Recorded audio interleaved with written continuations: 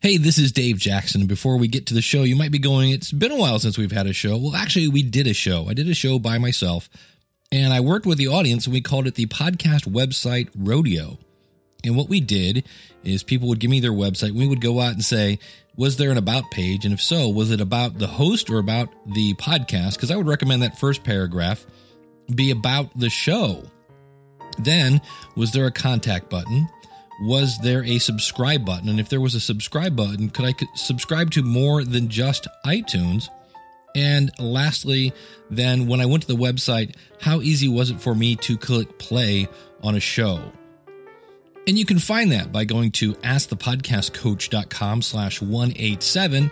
And right now, get ready to listen to episode number 188 with special guest host Stephen Jandreau of BetterPodcasting.com.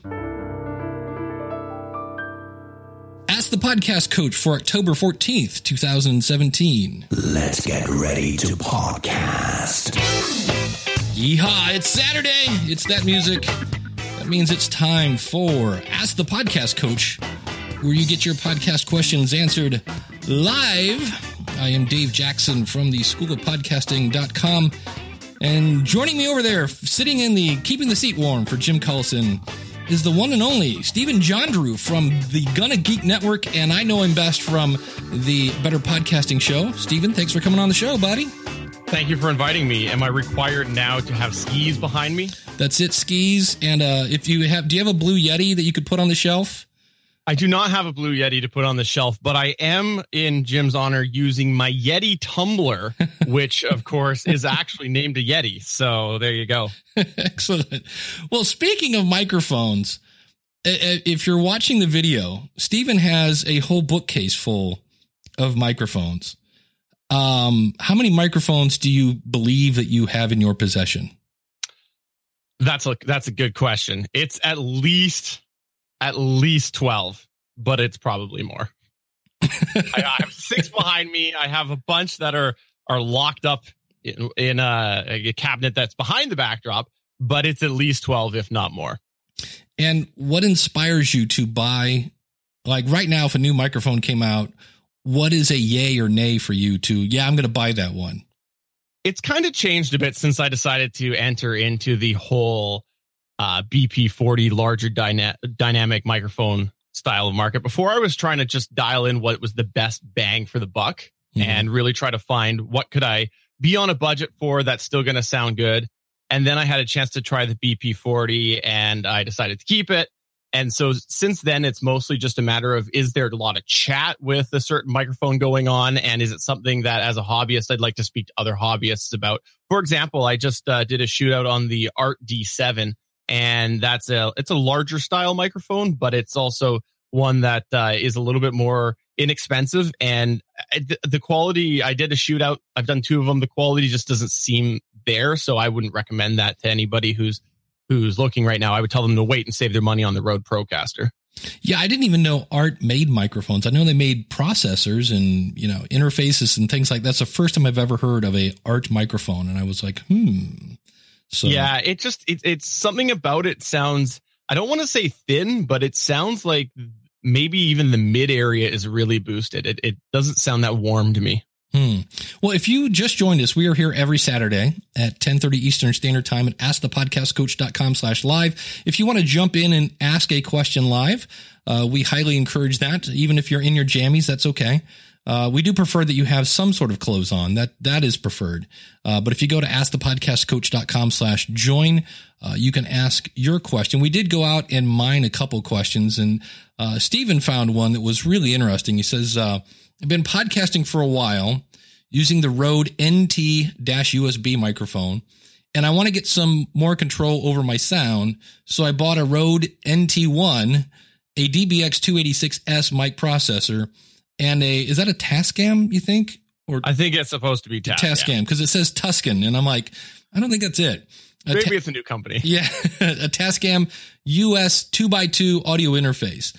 This connects to an iMac, and he records an audio hijack. He says, after getting the right settings on the processor, the recordings sound great, but the headphone output on the Tascam is distorted.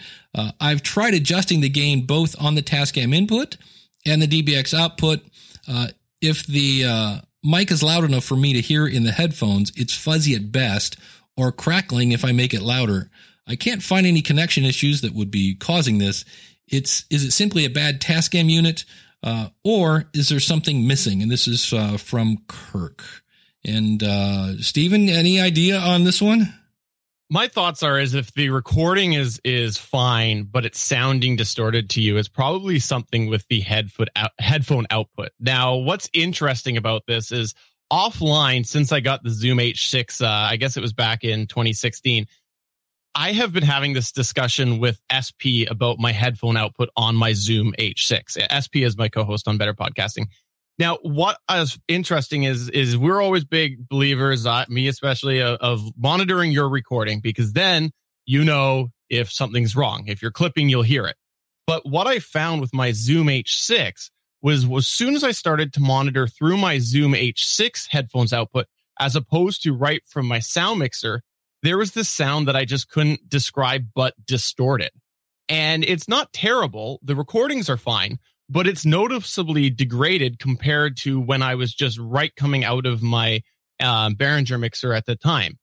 Now, I actually have been over the last little bit trying the Zoom L12, and I get this same sound. As soon as I hooked it up, it is this sort of degraded, more bit-ratey sound than when I'm actually right into an analog mix. The recordings sound fine, but having heard this on the L12 and the Zoom H6 just tells me that maybe these headphone outputs are cheaper, or they're just setting something out in a way that it is degrading the audio or not giving you the full clear sound, because I've noticed it on two different Zoom products, and we know how much we love Zoom. Tascam, different company, but I'm thinking maybe it's something like that where it's just the headphone output. Yeah, Daniel in the chat room says, do you think it sounds kind of robotic? A little bit, yeah. Robotic, I guess, would be a good description. Now, I've played with a bunch of different settings as well. I've tried increasing all the way up to the full bit rates and everything just to see if that mattered, but it was both on the Zoom H6 and the Zoom L12. Now, I will say this, again, to reference him, Stargate Pioneer, because, otherwise his ego will deflate if I don't mention him. He has not heard it. So it could just be, maybe I've got better hearing or something and I hear it. Some people probably do hear these things. Some people don't. It could be. Daniel, again, from the Audacity to Podcast says, I think what you might be hearing is the result of a slight latency with the Zoom's analog to digital converter. Could be. Which, if that is the case, that's the awesome technical answer. And I hope that that's the case so that I can at least reassure myself that I'm not going crazy. But as a user stepping into it, it was really weird for me just to hop from one very clear sound to something that is sounding a little bit robotic, which that would be a great explanation and that's probably what it is. Could be. Yeah. The good news is the recordings sound great. So sometimes it's one of those, it's like you said, if I plug it into the mixer, it sounds fine, my headphones. If I plug it into the recorder, it sounds distorted. It's kind of one of those, doctor, it hurts when I stick a banana in my ear. Well, don't stick a banana in your ear. And if the recordings are fine, then it's, we could get really lost, I think, sometimes going down that rabbit hole. It's like, well, if that works, how about we just do that maybe? So interesting question though. Oh, before I forget to mention this, last week, I always, at the first, week of the month, I list all my patrons, and I skipped how I could do this. How rude of me.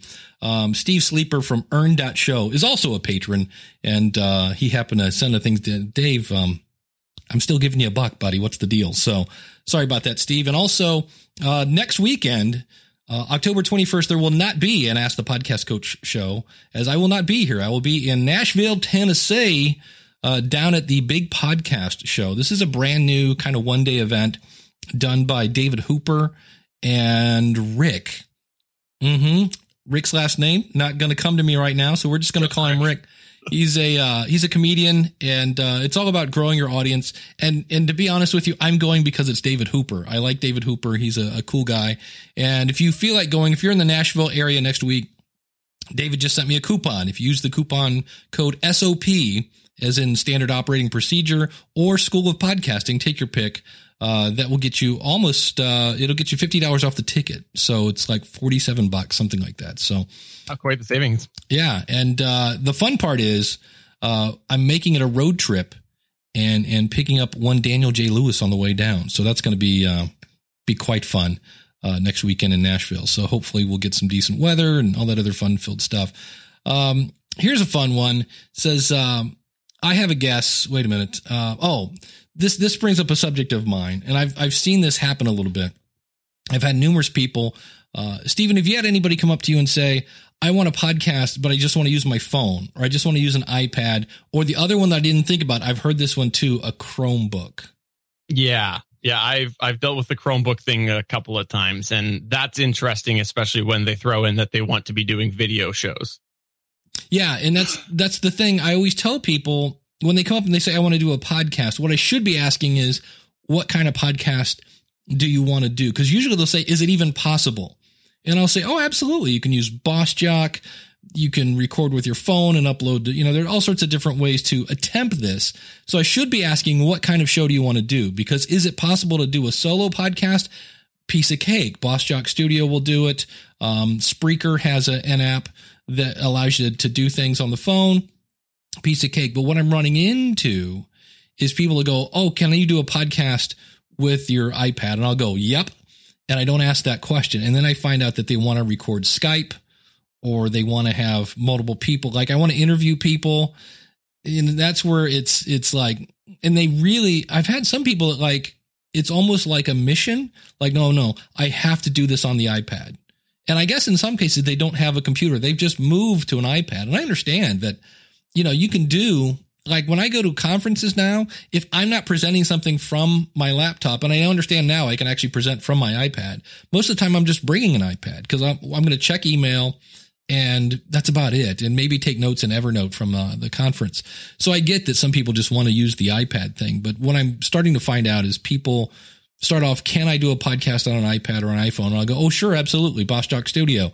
And then they throw in I want to record 3 people in a room. Okay, that's okay. If it's 2 people, there's a great, speaking of Art, the people that made that microphone you're talking about, Art actually makes a little interface. And what's cool is that you can even run it on batteries. And so if you're out in the middle of nowhere, that will allow you to plug 2 microphones in, and then you could use what's called a camera kit, which is basically like a lightning port to USB that you could then plug it in. And that's one of those, in theory, you would be able to record 2 people into your phone. Now, what I don't know, and this is where you get into areas where in some cases, when you try to do these really robust things into something like BossJock Studio, I don't know that BossJock is going to then see that interface as one microphone. And you know what I mean? Yeah. I don't know. I don't have experience with that side of it, but the sort of looking outside the box and looking for the creative approaches when you are on a bit of a budget is something that I think that I do pretty well. And one of the examples of that is when I have to travel pretty regularly for work, like a 5-week rotation thing. And I'm alone by myself usually. So what I'm going to do, I'm going to podcast. So I continue on with my podcast, doing them live. I get super complicated. And the iRig is something that, combining that with a little bit of creativity into my Zoom H1 has made it for a good little travel pack, because I split off the 3.5 millimeter stereo input that the Zoom H1 has. And through a little bit of adapting, I use the iRig as my preamp for my mic. And I also, on the second channel, record from my laptop, the laptop output that's coming back to me through Skype. So then I've got 2-track audio. Now, yes, is there a bit of quality degradation? Of course there is, because I'm going through a 3.5 millimeter split, but it's better than nothing. So it works well for me. And that's one of the ways that I travel on the road with minimal equipment. Right. So when you say an iRig, are you talking like something like this with the little? Yes, except it's the iRig Pre. So the iRig Pre is the one that's actually meant for a microphone. For an XLR, yeah. Yeah, it's got an XLR and it has a 9-volt battery in it. So it actually powers up. It in theory will work with phantom devices as well, phantom power devices. So it has that capability, but it uses a 9-volt battery. So it actually has a preamp in it. Interesting. Yeah. When you get into portable podcasting, it's always interesting, but I guess my point is when people ask these questions, number one, I'm going to start asking, what do you see your show being? And then in some cases, you're probably going to be, going where no man has gone before. because people usually, if you're doing something on a phone or something like that, it's usually a solo podcast or something that's not too tremendously sticky to get into that. So, but I'm seeing more and more of that. So if I was a developer, I might think about that. I know on a desktop, Spreaker Studio makes it pretty easy to plug 2 USB microphones in with that. I don't know. You're going to have you can't plug 2 USB things into a phone, right? You said you had a splitter, but that it's a little bit different because with that, I'm using the Zoom as the capture device, right? I'm not using just the phone. That's true. So it's kind of an extra component. Yeah. Scott in the chat room says, couldn't you just use GarageBand? You could. Now with GarageBand, well, that's a good one. I'll have to go play with that because you could record your voice, and then I'm trying to picture GarageBand on a phone because you're almost in like a Clamor situation. Clamor I loved, but I'm trying to do these edits of, milliseconds on a screen that I can't, and you're trying to be super precise with your fingers. That's where I think the whole thing kind of, if you do any kind of editing and you're trying to cut out an unless it's something really, really obvious, to me, I have to zoom way in and, get in there with a scalpel precision. I can't see doing that on an iPad because I know you can zoom in with, keep pushing in that, but I don't know. I guess it's one of those things again, I'll have to try and play with. And admittedly, I'm an Android guy, so I'm just kicking at myself wanting an actual native, authentic Google app for podcasts. That's what I want. That's my big push. I want Google to make a proper podcast app. When Google was at Podcast Movement, I had a guy come up to me. He said, "Hi, I'm Joe Schmo from Google." And I remember in my brain, I'm like, okay, and sure you are. And I looked at his card, and sure enough, it said Google and had the logo. And I looked at his shirt and it said Google. And I was like, and he said, "How can we help podcasters?" And I said, "Oh, this is easy. Give us an app. Give us an app that you just right there, and make it go everywhere, all the countries, it's like, really, it's not that, actually jump into the pool, Google. That would be very nice of you to do that." So I just know for me, the other thing, even GarageBand on a desktop, the reason I give it the old I don't think so kind of, that's just not going to work, is just editing out an in GarageBand. You have to go before the and hit split, and then you go after the and click split. You then delete it and drag the 2 pieces that you've now made together, and you end up with tons of pieces. And I'm assuming, because every other program does this, there's a way to group those pieces together, but I'm not going to say absolutely because I was really surprised. It's got some really cool stuff in GarageBand. I've heard musicians especially that have made things that I'm like, "Where'd you record this at?" And they're like, "My dining room." And I'm like, "Really?" But for me, for editing out and things like that, it seemed to be a little tedious that I was like, I don't, for me at least. And I always say, I think the app that you end up using, the software that you end up using for your podcast, most of the time is the one you learned, like the first one, because you go through that learning curve and you get there and you're like, okay, this is good. I know what I'm doing. And you just kind of stay there. Let me find the question from Ryan Gray. I thought this was an interesting point. Dr. Ryan Gray says, "I received an email recently about a guest I had on a podcast recently. The person who emailed me stated they knew my guest and that the guest had fabricated some of the story. Ooh. I think the overall story that was told and the message that was delivered is still valuable." He says, "But I'm kind of torn. I don't think confronting the guest will be helpful. They obviously told the story they believe." And I was like, he was kind of like, "What are your thoughts on this?" And for me, if he is going to do a follow-up, I thought it'd be fun. Get them both on the show. Because my guess is, I don't think, let's pretend that his guest is a nice guy or a nice woman. Wasn't really, like he said, probably not blatantly lying, but just telling the truth the way they saw it.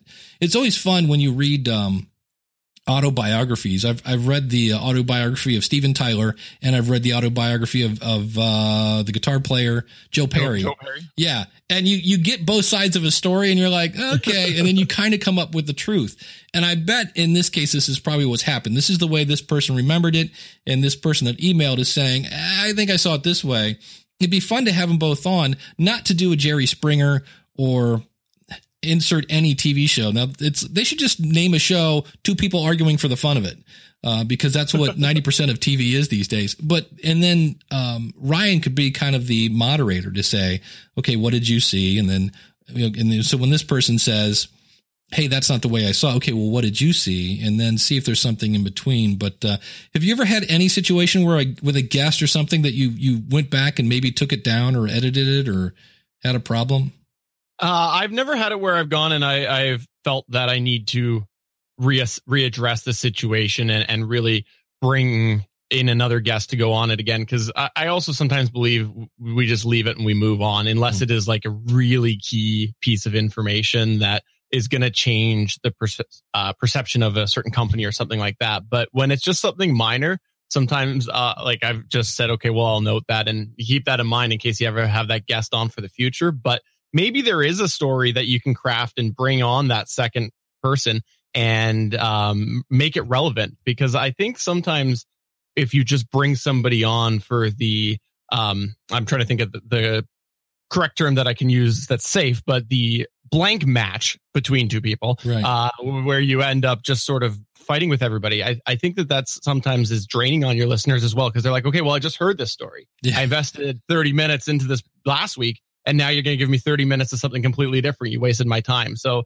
I think there would have to definitely be some substance there for me to bring on another guest to talk about that story again. Yeah, I think you make a great point. It's whatever is, let's say there's something, let's say, Steven said he had 12 microphones. It turns out he has 14. Okay. I'm not going to go back and redo the episode because, oh my gosh, wrong information. I think but if we were saying something that, I don't know. It's like you said, it was a major industry shift and we reported it wrong or something of that nature. Absolutely. I would maybe want to come back and address that. I don't know if I would do a whole show about it. It's like a newspaper. You kind of go back and say, hey, I need to print a retract. I did one this morning. Steven, the guy from Steve Sleeper from earn.show. Right. I made a boo-boo last week. I left him out when we did the Patreon section and you just throw it in and like Steven says, you kind of just move on. And I think but I just thought it was interesting. This is the first I've heard anybody say, hey, that guy wasn't telling the entire truth. And it's like, that would be kind of sticky. I think my favorite thing from working at Libsyn is we had a guy who was, as you might imagine, a little upset. He was an undercover cop and he had gone on somebody's podcast. And the podcaster posted his picture and he was just slightly perturbed by that because he's an undercover cop. It's like, yeah, that's not going to work well. Here's the other thing that's kind of fun. This next question comes from Mike. And if you have a question, feel free to jump on in. We're at askthepodcastcoach.com/join. And some of this stuff, I don't know if there's a right answer. I mean, it's kind of, a lot of it is like, well, what do you try this and see what happens? When you interview someone, do you mention their name in the title or subtitle? Does it matter? And is there any etiquette? And so, Steven, I'll let you take this one first. Sorry, the audio cut out there. I was trying to, I didn't. He's asking, when you interview someone, do you mention their name in the title of the episode? And he says, if so, is there any kind of etiquette? Does it matter? So with that, I always judge it based off of the conversation that I have with the person pre-show, because I always have a little bit of a pre-show chat. And one of the things I always say is, what do you want me to call you? Now, if they say Dr. Smith or Dr. Bob or whatever, they say, just call me Bob, then obviously that's the title I'm going to use within the show. And honestly, depends on the guest. I will be honest that there are times that I will put it in the title because I know it's going to bring a couple more eyes to that episode. And not only that, but the search results. If it's there, obviously I want to entice people to listen to my episodes. So with some guests, I will absolutely put their name in the title, but with others, I just leave it in the description. And as for what I call them, it's just based off of what they say. Now, sometimes I will expand that. I've done that before where, for example, I used to do a comic book podcast and we used to interview a lot of comic book creators. So a lot of times I would put in there so-and-so from this company, because I know as people are searching, there might be searching for Boom Studios comic book creators or Image Comics. And so that might get some people over there. So I kind of look at it and honestly have to judge the level of guest and how much noteworthiness there is for them on the internet at this time. Yeah, I think that's the key. And you mentioned that the fact for SEO purposes and things of that nature, I kind of weigh, is there something that my audience can learn from what this guest said? So if the guest explained how to turn dog poop into gold, that's going to be the title of the episode. Even if it's somebody's, if their name is, John Smith, but they gave me great value, that's going to be the catching title. It might be dog poop into gold - John Smith. But I'm with you. If it's not a name that's going to be well known to either my audience or whatever, but what they delivered, I think it's all about what's going to get more clicks, the person's name or the information that they brought. Chris Nessie in the chat room, we're going back to the last topic of what happens if you have a bad guest. He said, I had someone early on my show that basically turned out to be not the best person. So he said, I took down the entire episode. He says, I went as far to scrub them from my entire site wherever they were mentioned. And that is the beauty of podcasting. You can do that. You're in complete control. And it's the interesting part would be to see, did that person even notice?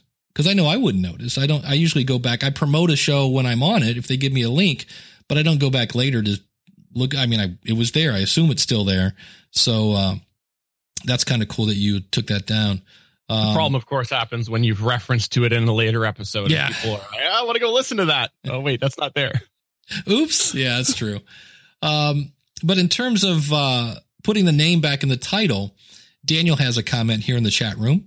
And again, we're at askthepodcastcoach.com/live. It says, in my recent episode with Elsie Escobar, I put her name with mine in the author tag instead of putting it in the title. There you go. That's one of the new iTunes tags that have just come out.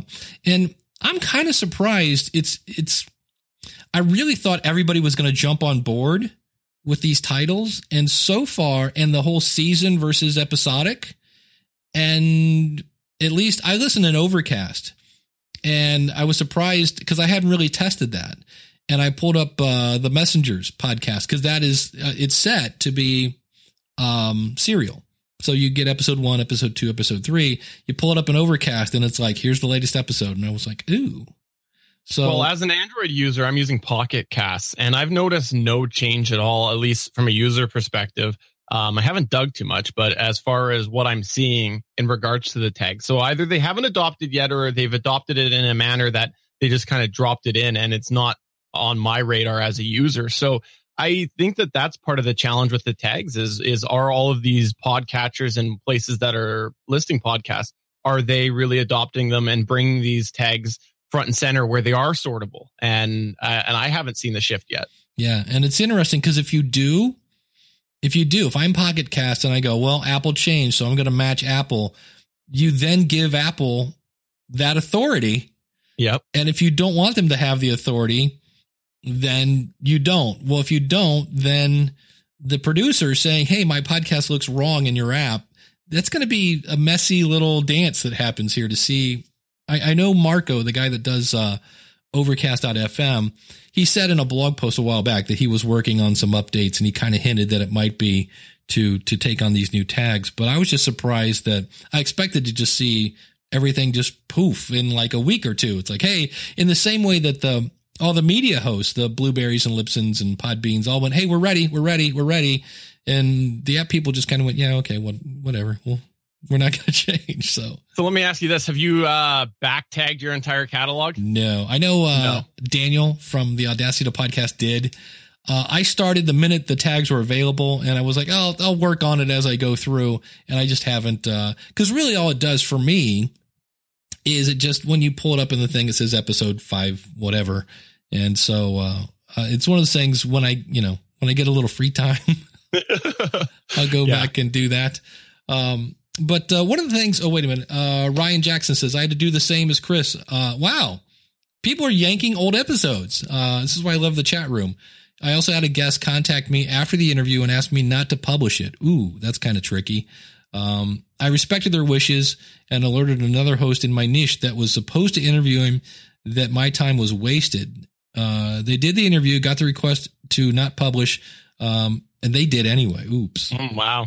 Yeah. I've had, usually what I do is at the end of an interview, instead of getting like a written disclaimer or whatever, first of all, 9 times out of 10, I'm interviewing somebody I know. So, and I don't do gotcha kind of interviews, those kind of things.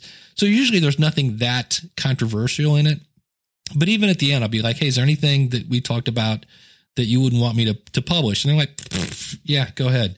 But I always do that. And then I keep that original file so that in the event there's ever a problem. But if somebody came to me and said, hey, you know what? Can you take that down? I don't think I would have a problem unless it was like, major value. And in which case I would probably pull it down, take the value that they said and just have it come out of my mouth. You know what I mean? If it's, it's like there are ways around it. So, that's interesting. I didn't realize, that's happening apparently more often than we thought. I had no idea. Back when we used to do a ton of interviews, I used to do the same thing as you. Is I would record the file. I would record me telling them. So just so you know, we record when we put out an episode. Once it's out, it's out. We don't have a habit of pulling information down. And is there anything that you would like me to remove? And it made me feel a little bit better. And I never ran into any problems once I started doing that. Yeah. So I've only had that situation happen to me once. And I was on I think it's just called the Pod Producers with Jessica and, man, my brain is not working this morning. The guy from Podfly, Corey, Jessica Rhodes, and they pulled me into Skype and we just start talking. And I had no idea that they were already recording. Oh, geez. And I was, so I threw somebody under the bus and it was like, hey, can we kind of, it wasn't meant for, you might want to let people know you're recording when you do that. But holy cow, we're halfway through. So I want to give a quick shout out to our patrons.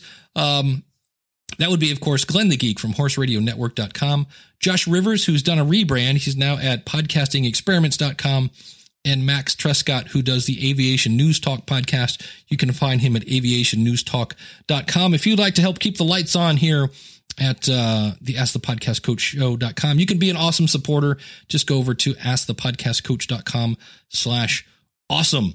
And Stephen, I wanted to get into, I know you do the Gonna Geek Network at GonnaGeek.com. What's your background? All right. So professional background, I work for completely unrelated to podcasts and stuff like that. But I actually went to school for video, believe it or not. So I was passionate about doing video. So I went to school for video, came out of school and went, no offense, but I like where I live and I don't want to move away. So I would have had to move away. So I was left with this sort of bug that I wanted to do some form of content creation.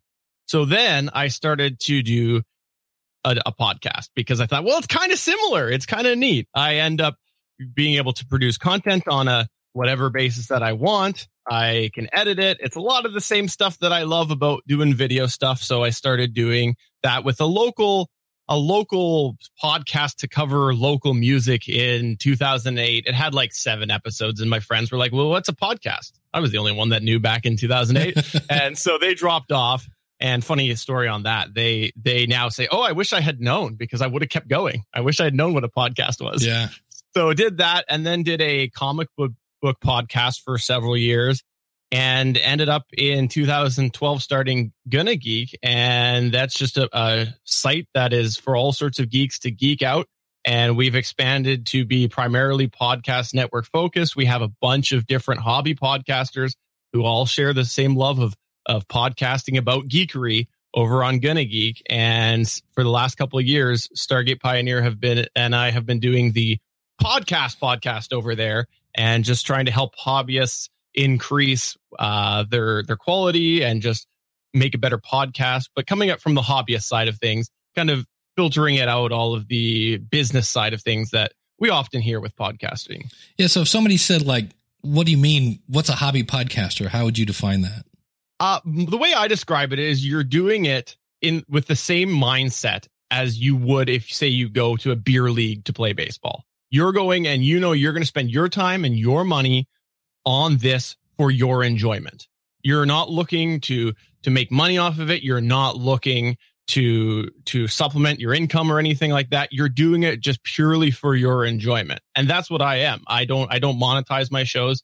I spend money on stuff, as you mentioned, and I just like I would if I was playing baseball. I would have to at least buy myself a baseball glove and probably a bat, right? You know, if I was in something a little bit more higher end, maybe I was into boat racing. I would have to spend a lot of money on a boat, right? So there's a lot of other hobbies that we do where you spend money, and that's what I look at with podcasting is I'm spending money on it for my enjoyment.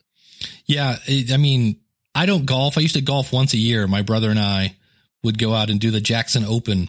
And the last time we went, I hit a goose and a person. And I went, I don't think I yelled for, because it was hilarious. The guy was standing on the green.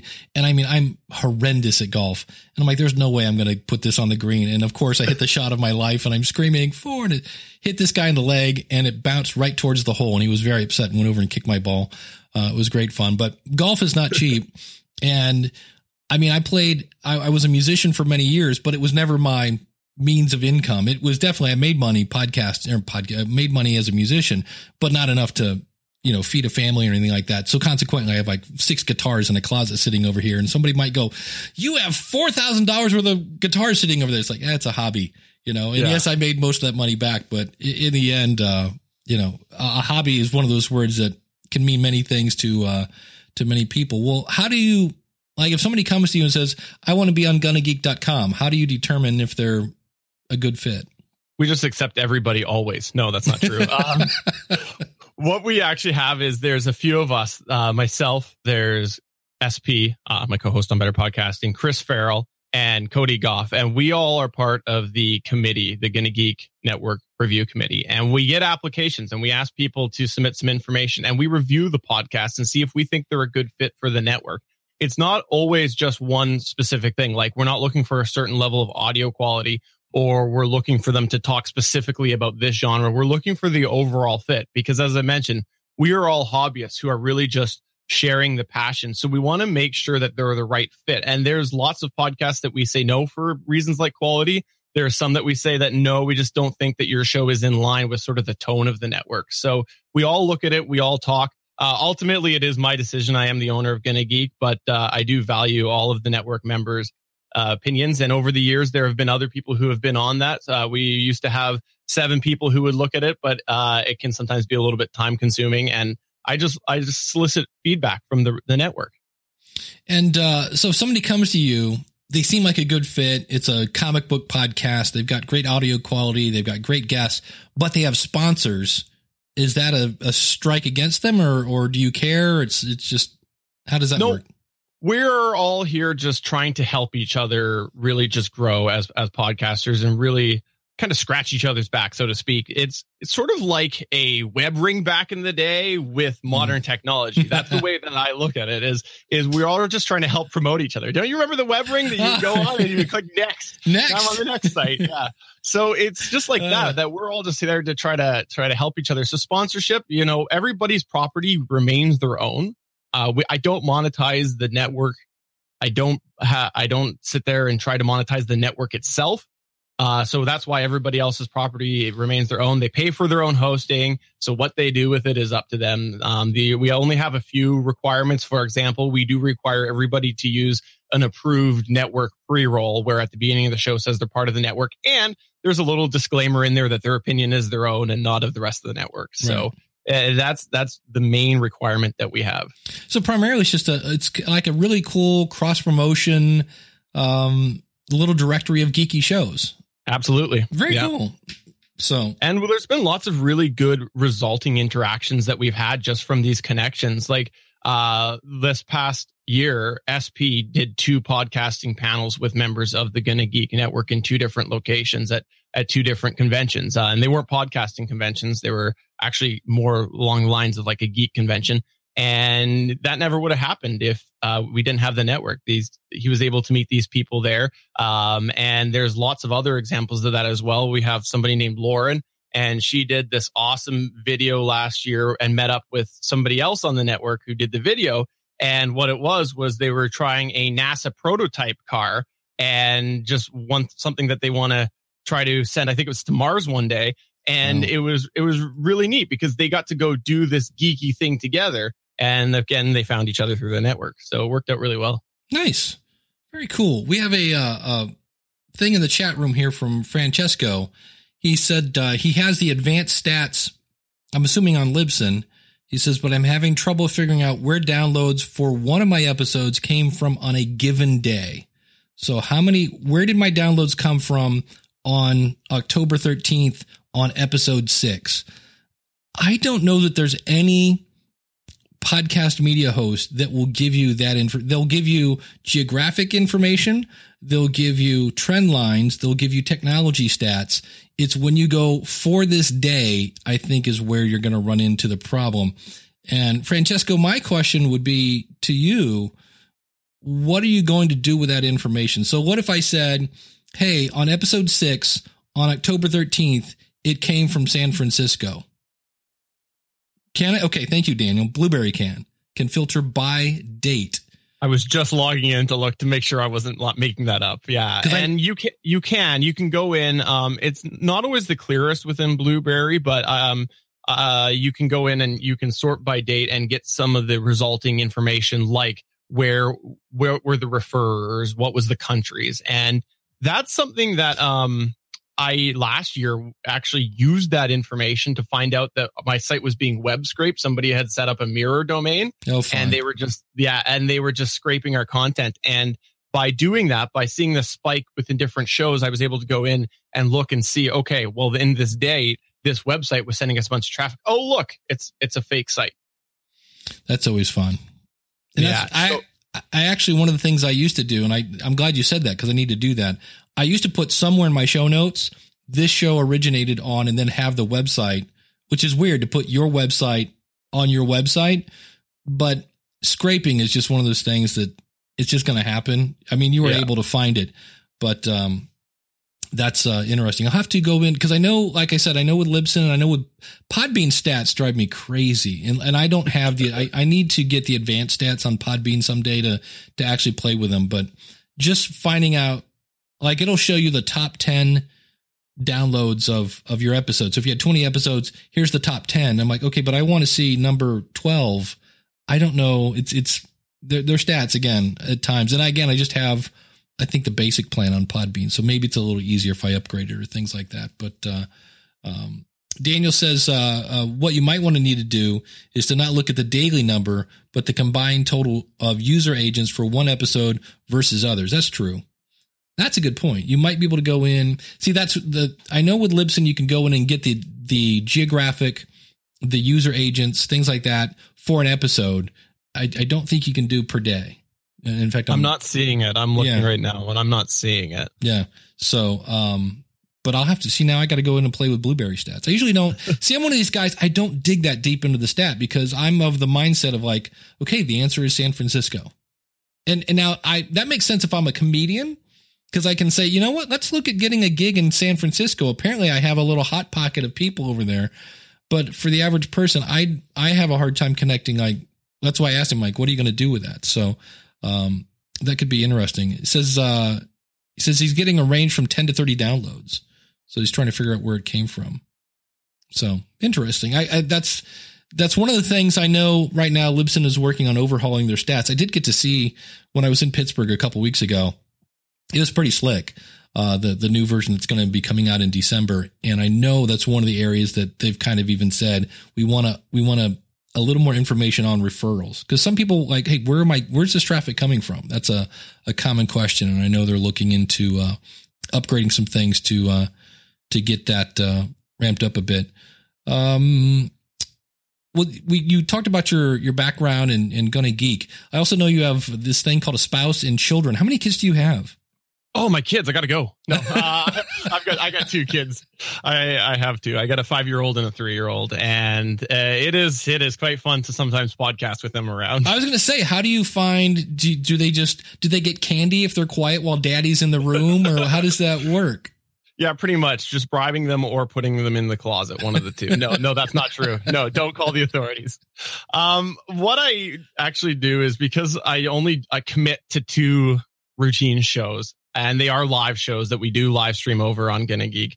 It is something that my wife and she's very supportive of me. So she knows that every Monday from 5 o'clock until about 7 o'clock, I'm podcasting, and same thing from Wednesday. And what we end up doing is just she supports me on that. She watches the kids, and luckily I have a den, so I'm able to get away. Now, yes, occasionally they do come through and I have to try to edit it out in post, but overall they're quiet enough. As they get older, I'm finding it's actually easier. I think they're almost at the point where they'll have a little bit more control, but for the first few years, yeah, it was pretty tough, because screaming babies, you can't control it. No, it's like, can you please tell the 2-year-old that know, I don't care. I save the editing and stuff for later, so I pretty much bolt away right as soon as I'm done recording, and then do the editing either when they're in bed or first thing in the morning. I'm somebody who is up later than the rest of the family. It's just me, so I try to save that stuff for when the family's in bed and keep family time a priority. That was going to be my question. How do you juggle all that stuff? And apparently the answer is you just don't sleep. Exactly. Yeah, I'm a robot, so that's what it is. But no, I space out my release days as well to give me the buffer. I think you say that you usually record School of Podcasting on Sundays and release it on Sundays, right? Yeah, that's not a great plan, by the way. With me, I do give us buffers. Like the GonnaGeek.com show, it releases on Wednesdays. We record it on Mondays. Better Podcasting is a Wednesday recording with a Sunday release. So that gives me a few evenings to get it edited and keep that family balance.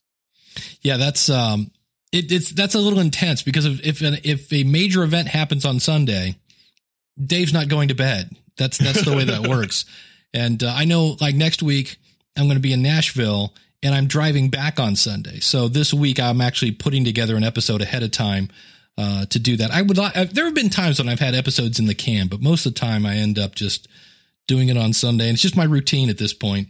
And but it is. I always have a bad habit when I do episodes in the can, and if I do like 70-80% of the work, and I'm like, oh, I'll get to that 20% later, and then it's the day before, and I'm like, oh, I got to get it done, got to get it finished. That's it. Well, I like the fact that you said you do your editing pretty much right after you record. I think that's a great habit to get into, because when you go back, I see both schools. On one hand, if it's been a couple days, you're listening with completely fresh ears. But on the other hand, I think when you record right after, you know what you're looking for. You know where you messed up, and you can jump right to those spots. Have you ever done like both versions? Like you said, you record on Monday, release on Wednesday. Have you found the pros and cons of either kind of strategy? Yeah, and sorry, just to clarify, I do record and try to edit a little bit right after, but I give myself those day spaces so I don't have to try to do it all at one time.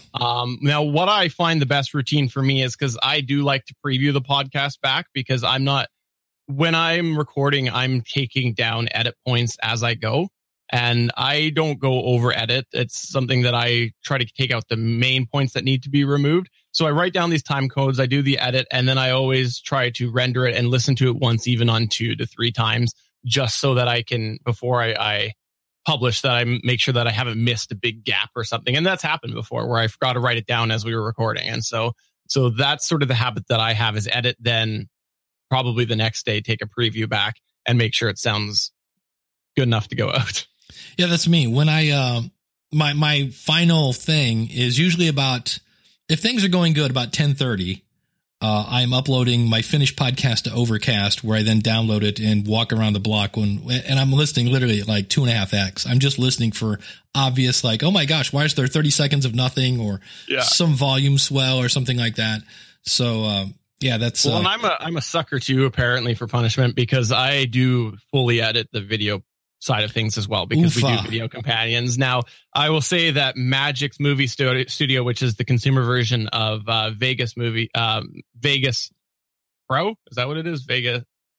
what used to be Sony Vegas. It's the consumer version of that.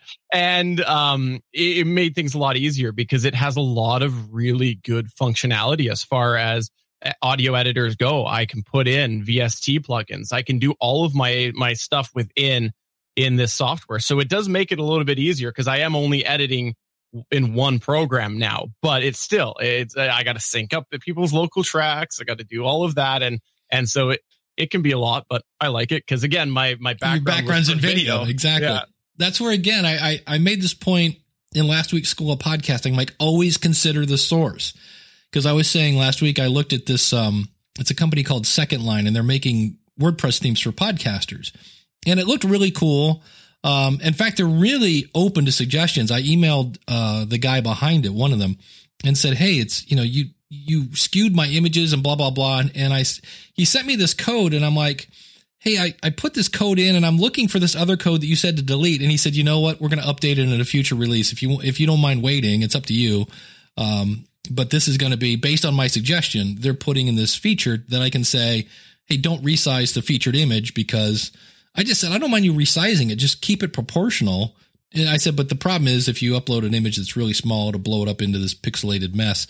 But it seems really interesting. But I told the audience, I said, it's $59 per website, where if you use something like Elegant Themes, it's like $89 a year for a bazillion different themes if you want. And I said, now for me, I have multiple websites. So when I go $59 per web, that adds up. I said, but if it's just you and you have one website, this might be perfect for you. So always consider the source. Do you have any kind of favorite WordPress theme that you use? I don't have any go-tos, to be honest. I usually go in and I take a look and I search and I see if there's something that I want to start on. And I always pretty much modify my WordPress themes quite a bit, which is, again, considering the source, because I also have been doing websites for decades, right? Like, it's been a big part of my life. So I do that. But the first thing that I do once I identify one is I go and I look at who made this and when was the last update. Because if they're not updating it, then you've got the whole security problem as well. Yeah. That's because I was talking about, I no longer recommend Appendipity themes, even though if you go right now, 90% of my websites have that. It's just because I haven't found the next go-to that I really, that I just go, oh, this is awesome. Let's, jump into it. I found that it's like, oh, this is good. And that's pretty good. Nothing's really making me just jump in just yet. But I have a love-hate relationship with WordPress. I love its flexibility, but I hate the fact that it's also really, really flexible. It's like you said, the updates. We did have one other question here as, man, time is flying today. This was from Sean Douglas. Said, hey, is there a way that you can check to see the ranking of my podcast? My show is on iTunes and Stitcher, but I can't find a way or a list where my show ranks among the other 115,000 other available shows. Well, for the record, it's another 400,000, not 115, according to Apple. Any help or point in the right direction would be most appreciated. Well, the first thing I want to say, number one, I've seen comparing your rankings to others really just strip people of their joy, because they're having a great time and all these people are listening and I'm getting a lot of feedback. And then you go in and you find out that you're number, 147 and there's, all these people ahead of you, and all of a sudden they think they stink. And I'm like, wait a minute. A minute ago, you were having fun and you were getting feedback and all this stuff. It was great. And now that you compared yourself to other people, it just rot. And I'm like, oh, please. So be very, very careful about doing that. But there's actually a website.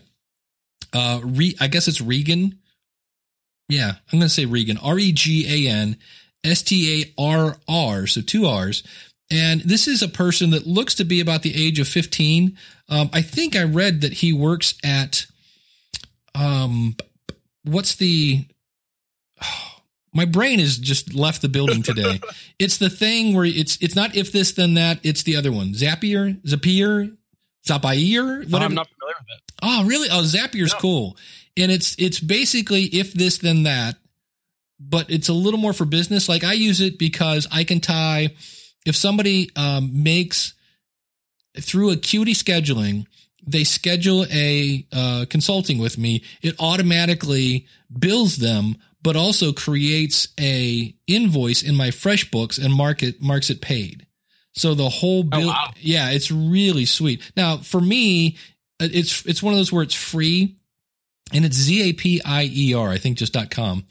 The fun part is, how do you pronounce it? I call it Zapier. I think it's some sort of French Zapier. Who knows? I'm surprised there's an E in there. I mean, they are illegal. And, but I think I read where he works there. He works at some sort of place like that. I'll put a link in the, and I actually just started paying Zapier, because if you do enough Zaps or whatever they call them, recipes, something like that, you have to pay. So I think it's $20 a month now, but the headaches that it eliminates are well worth the $20. But if you go to regenstar.com, you will see he has a bunch of things. In the bottom right-hand corner, there are apps that you can look at. Like one of them is, I use it all the time. If somebody doesn't know their RSS feed, I'll say, are you on iTunes? And there's a thing where you can get the RSS feed for iTunes. You can get the top podcast by genre. So if you want to see if you're in the top, you can do that. But there's also one called the Podcast Rank Report.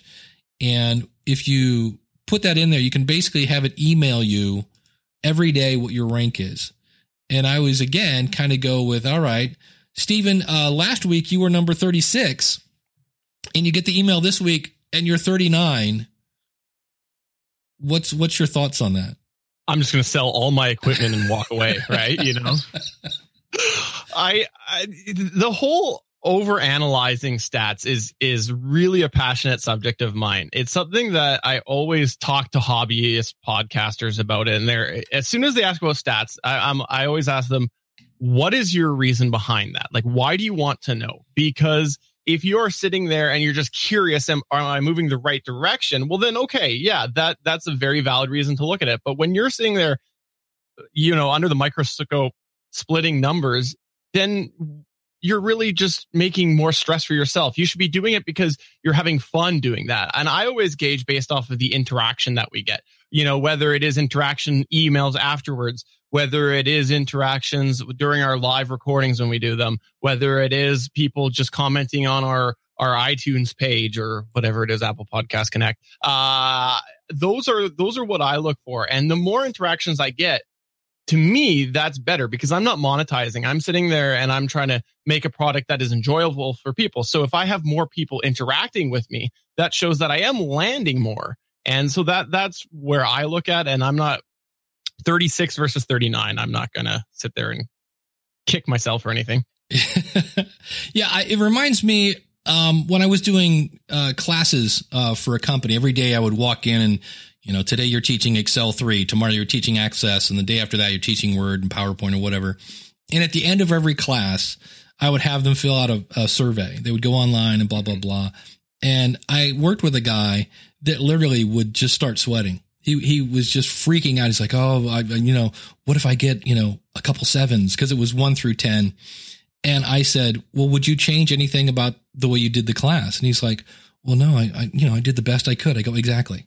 I go, yeah. So, why it's, unless you were screaming at people and throwing erasers or something, and like, pretty much, you can't please. And I even had somebody once, I laughed because, she gave me straight 10s on everything, but I think the instructor, and she said, I can't give you a 10 because there's always room for improvement. And I was just like, that was just an example of, you can't please everybody, yeah. Or my favorite, you'd have the person that gave you straight 1s and then say, this is the best class I ever have. I'm going to take tons of more classes. And I'm like, apparently you missed the part at the top where it's like 10 is good and 1 is bad. Thank you. Now I'm going to get called into the office because, I got straight 1s on a report, but I'm with you. There are things, I had somebody this week contact me and they were, again, I think the word here is over analyzing. And there's a feature in the iTunes desktop. So step 1, 70 to 80% of people are now listening on an app, not on their computer. And there's a thing called the popularity. If you go into iTunes desktop, there's this little popularity thing. And I know in an episode of the feed, I'll look it up and put it in the show notes later, but it's something to do with, it shows the popularity ranking is based on how many people are listening in the iTunes desktop. It has nothing to do with how many downloads you have or reviews. It's just the number of plays in the actual iTunes desktop, which granted, it's Apple, it's thousands, probably hundreds, depending on what your show's about. But they were kind of like, it doesn't seem to be updating. And it was like, I think it's within even a 24-hour period or something like that. And I was just like, how about looking at your downloads? That's really the one that, we can kind of. Yeah. And I find that the feedback is so much more important when you're trying to improve yourself, because that's what better podcasting is about. We're trying to help hobby podcasters make their show better. And if I get a number and I go, okay, my number is 70% popularity. Okay. What that doesn't tell me, how do I get that extra 30%? I need information. What do I do to make myself more popular? So one email saying I preferred this order over that order helps me think, okay, well, maybe I need to rearrange my podcast a bit. So I don't overanalyze stats myself. I really like the engagement. I've gotten quite a bit of information recently on the YouTube videos we've been doing of people just saying, I really liked it when you did your review or your shootout this way. Well, that's very valuable for me, because now I'm going to start doing my shootout that way. Doing more of that. Exactly. Yeah. Well, speaking of better podcasting, do you have anything coming up on the next episode as we start to head out the door here? This Sunday, we're going to drop the first of 2 parts about podcast discussion. So whether you're asking for podcast advice or you're giving podcast advice, it's all about discussions centering around the wonderful podcast community. We're a very supportive community, us podcasters. And to be honest, sometimes we suck a little bit at asking and answering questions. So we're going to help make people ask and answer questions a little bit better. Awesome. And on the School of Podcasting this week, I'm asking the question, have you really done everything you could to promote your podcast? I heard a great Tony Robbins story. So I'll be quoting the infamous or the famous or the large melon-headed person of Tony Robbins on the next episode of the School of Podcasting. And I want to say thanks to the chat room, as always, for coming out. We're here every Saturday at askthepodcastcoach.com/live. And remember, next weekend, no show, so you'll have to, I don't know, sleep in. That's what I would do. I would sleep in, maybe, walk outside. I don't know what that's about, Dave. I'm in Pacific time right now. It's 8:30 my time right now. Ick. And but we will be back on the 28th. Jim will be back on the 28th, as will Troy Heinrichs will be joining us that day. I think Jim is in at that point. But thanks to everybody for coming, and we'll see you again real soon with another episode of Ask the Podcast Coach.